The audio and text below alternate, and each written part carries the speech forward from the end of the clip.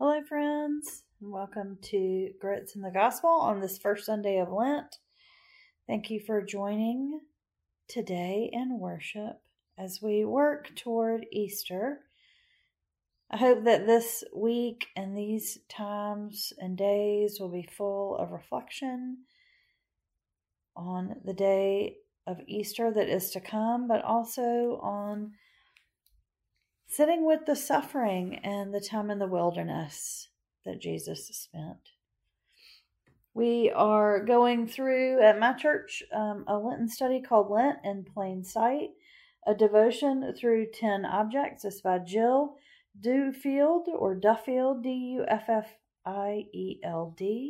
This week's object is bread. And so you will hear that theme throughout today's service. As always, I hope that you have a church home where you can go and commune with those who are looking for that bread of life as well. But I am so thankful that you are here with me today on this first Sunday of Lent. Let us come together in a posture of worship. The Lord be with you and also with you. Today's psalm is Psalm 25, verses 1 through 10. Hear now the words of the psalmist. To you, O Lord, I lift up my soul. O my God, in you I trust. Do not let me be put to shame. Do not let my enemies exult over me. Do not let those who wait for you be put to shame. Let them be ashamed who are not wantonly treacherous. Make me know your ways, O Lord. Teach me your paths. Lead me in your truth and teach me, for you are the God of my salvation. For you I wait all day long. Be mindful of your mercy, O Lord, and of your steadfast love, for they have been from old. Do not remember the sins of my youth or my transgressions. According to your steadfast love, remember me for your goodness' sake, O Lord. Good and upright is the Lord. Therefore he instructs sinners in the way. He leads the humble in what is right and teaches the humble his way.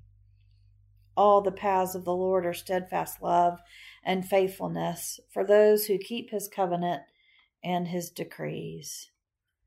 The word of God for us, the people of God. Thanks be to God. Let us join now in the Apostles' Creed. Friends, what do we believe? I believe in God the Father Almighty, maker of heaven and earth, and in Jesus Christ, his only Son, our Lord, who was conceived by the Holy Spirit, born of the Virgin Mary, suffered under Pontius Pilate, was crucified, dead, and buried. The third day he rose from the dead. He ascended into heaven and sitteth at the right hand of God the Father Almighty. From thence he shall come to judge the quick and the dead. I believe in the Holy Spirit, the Holy Catholic Church, the communion of saints, the forgiveness of sins, the resurrection of the body, and the life everlasting. Amen. Let us pray together. Dear Lord, we come to you this first Sunday of Lent, humbled, on our knees, remembering the dust and looking to the bread, remembering the things that need to die and looking for the thing that will sustain us. Be with us as we come together and worship, open our hearts and our minds to the word of your Son, the inspiration of the Holy Spirit, and the time of self-reflection that we have during Lent. Hear now as we pray the words that your Son taught us to pray. Our Father, who art in heaven, hallowed be thy name. Thy kingdom come, thy will be done, on earth as it is in heaven. Give us this day our daily bread, and forgive us our trespasses, as we forgive those who trespass against us. And lead us not into temptation, but deliver us from evil. For thine is the kingdom, and the power, and the glory forever. Amen. Today's gospel lesson is in Mark chapter 1, verses 9 through 15. Hear now the words of the gospel according to Mark about Jesus going into the wilderness. In those days, Jesus came from Nazareth of Galilee and was baptized by John in the Jordan. And just as he was coming up out of the water, he saw the heavens torn apart and the Spirit descending like a dove on him. And a voice came from heaven, "You are my Son, the Beloved. With you I am well pleased." And the Spirit immediately drove him out into the wilderness. He was in the wilderness for 40 days, tempted by Satan, and he was with the wild beast, and the angels waited on him. Now, after John was arrested, Jesus came to Galilee, proclaiming the good news of God and saying, "The time is fulfilled, and the kingdom of God has come near. Repent and believe in the good news." The word of God for the people of God. Thanks be to God. There are not many things in life that scare me. Snakes are not my favorite. Needles are not my friend. But there's one thing that really does scare me. I have never had any luck with it. It is my nemesis, and its name is yeast. There is baking, and then there is making things with yeast. Proofing, rising, punching it down, letting it rise again. And all because of a small organism that comes out of a packet. I have failed more at baking than anything else in my life. I am friends with some great bakers. They don't have issues with yeast. And I hate to admit it, but I also cannot make a buttermilk biscuit to save my life. I feel like I have a pearl taken off my good Southern girl necklace every time I try and fail to make a biscuit. The Gospel of Mark is most likely the oldest of the synoptic Gospels. And his version of the temptation of Christ, while poignant, doesn't give us much detail of what happens in the wilderness that the Holy Spirit drove him out into. And while I think Mark is a beautiful and succinct gospel and clearly the inspiration for the others, I appreciate the level of detail that in Matthew and Luke.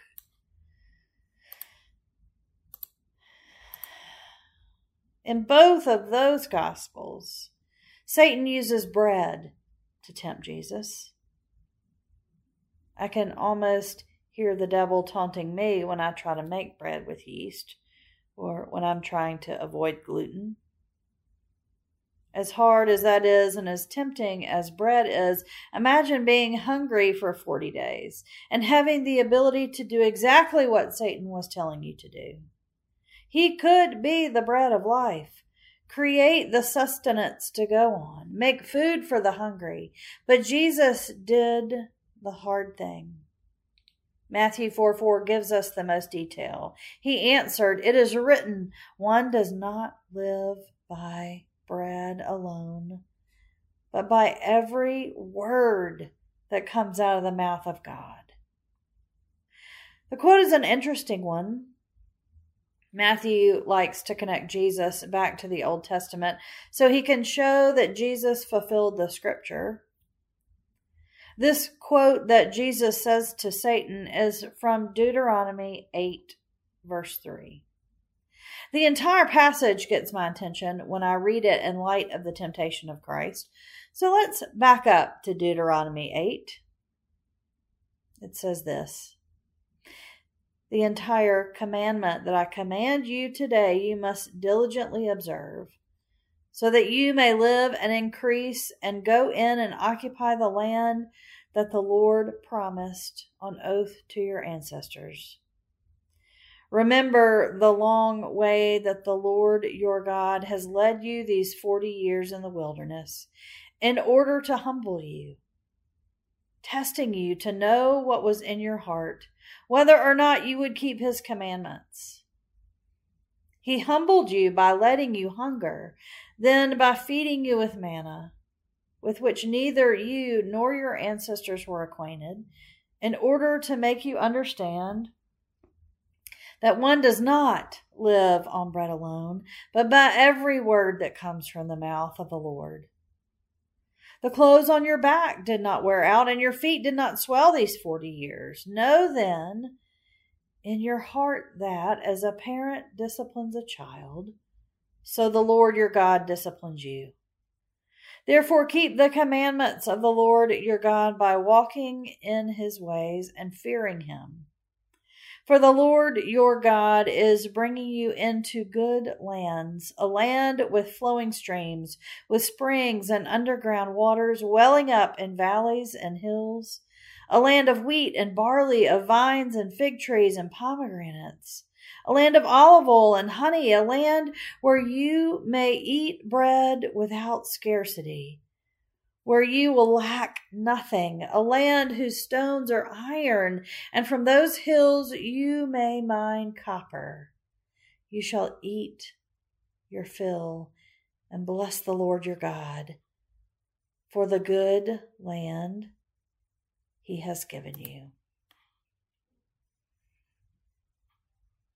Gosh, I love the literary devices these writers were inspired to use. The bread imagery from Deuteronomy is the perfect way for Satan and Jesus to interact. The Jewish people who were using the Gospels in the early church to teach and convert people to the idea of following Jesus would have known this passage well. The whole idea of live and increase takes on a new meaning with the life of Jesus. Still today, it's how we look at our faith and the work of the church. Live a faithful life and increase the kingdom. 40 years for the Israelites and 40 days for Jesus in the wilderness, being tested and relying on God for everything. The image of a parent and child in the Deuteronomy text is lived out as a father and son of the Holy Trinity. And the idea of going from the wilderness to a land full of everything you need, that sounds a lot like going from earth to our heavenly home. We will need for nothing. We will eat our fill and bless the Lord our God. That sounds like heaven to me. All of these parallels were drawn for the early Christians to bolster their faith and strengthen them in a time of persecution. For me, it reminds me so much of my writing process for a sermon.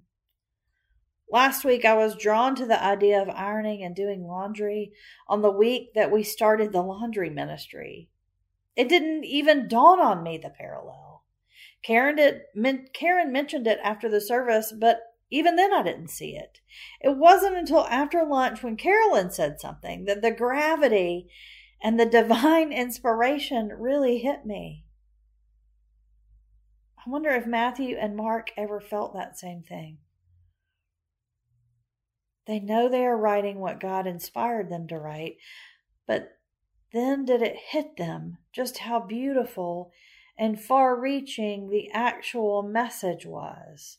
The nuances and the parallels are too powerful for their words to be anything but from God. This week in our devotion time, we'll be reading about bread in many forms. We'll be looking at how it is the basic sustenance of life in so many ways. I think it is fitting and a little ironic that our first week of Lent will be occupied by something that a lot of us give up during this season. I don't eat a lot of bread anymore. However, I spent part of Thanksgiving in a beautiful time of Sabbath. I let myself splurge a lot. One of the biggest indulgences was the restaurant's warm bread. Not only did they have warm bread, but they gave me a ramekin of soft butter with just the right amount of flaky salt sprinkled on top. The bread seemed almost sinful. The temptation was to eat the entire loaf. There's nothing better than tearing off a piece of warm bread and spreading soft butter on it. The already softened butter melts just a little before you have time to eat it. That bread was just too alluring to turn down. I can almost taste it now. Now look, this kind of temptation is very different from the one that Jesus had in the wilderness. I was not hungry. I had not been without food for more than a few hours, not days. The enjoyment of the thing that is not good for me was the temptation. For Jesus, it was a temptation to come out of fasting and communing with God and give sustenance to his life. It puts the temptation of Jesus in the wilderness in a whole other level. But if we look at it through the lens of these Old Testament scriptures and the words of Jesus that overtook the words of Satan, I think we can have a new and better appreciation of all the things that sustain our lives, not just make them more enjoyable. Every word that comes from the mouth of God is our bread of life. I love the way that Matthew and Mark both sum up the temptation story. God sees the struggle and the loneliness in the wilderness. For the people of Israel, he sent manna. For Jesus, he sends the angels to wait on him. I know it was really nothing like this, but I can't help but picture the angels pampering Jesus and giving him a spa day at the end of a hard 40 days.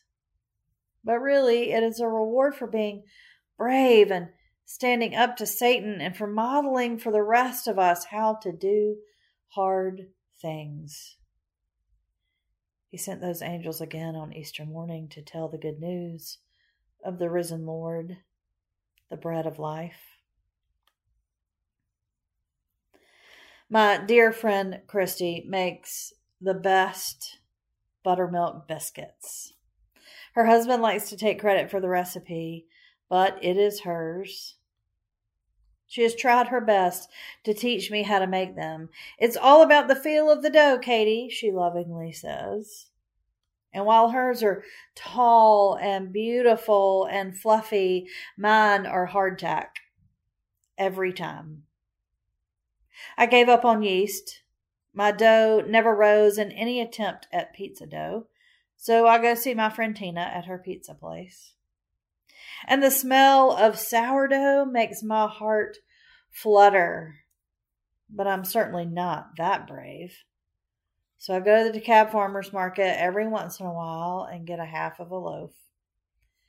I don't keep much bread at the house, so I will let the angels at the restaurant wait on me and bring me warm bread and soft butter. When I'm home, I will stick to unrolling a can of crescent dough or making Won't biscuits, and I'll keep making cheese muffins and cornbread. That's about the best I can do. The bread of life and the Word of God. That is where the real nourishment comes from.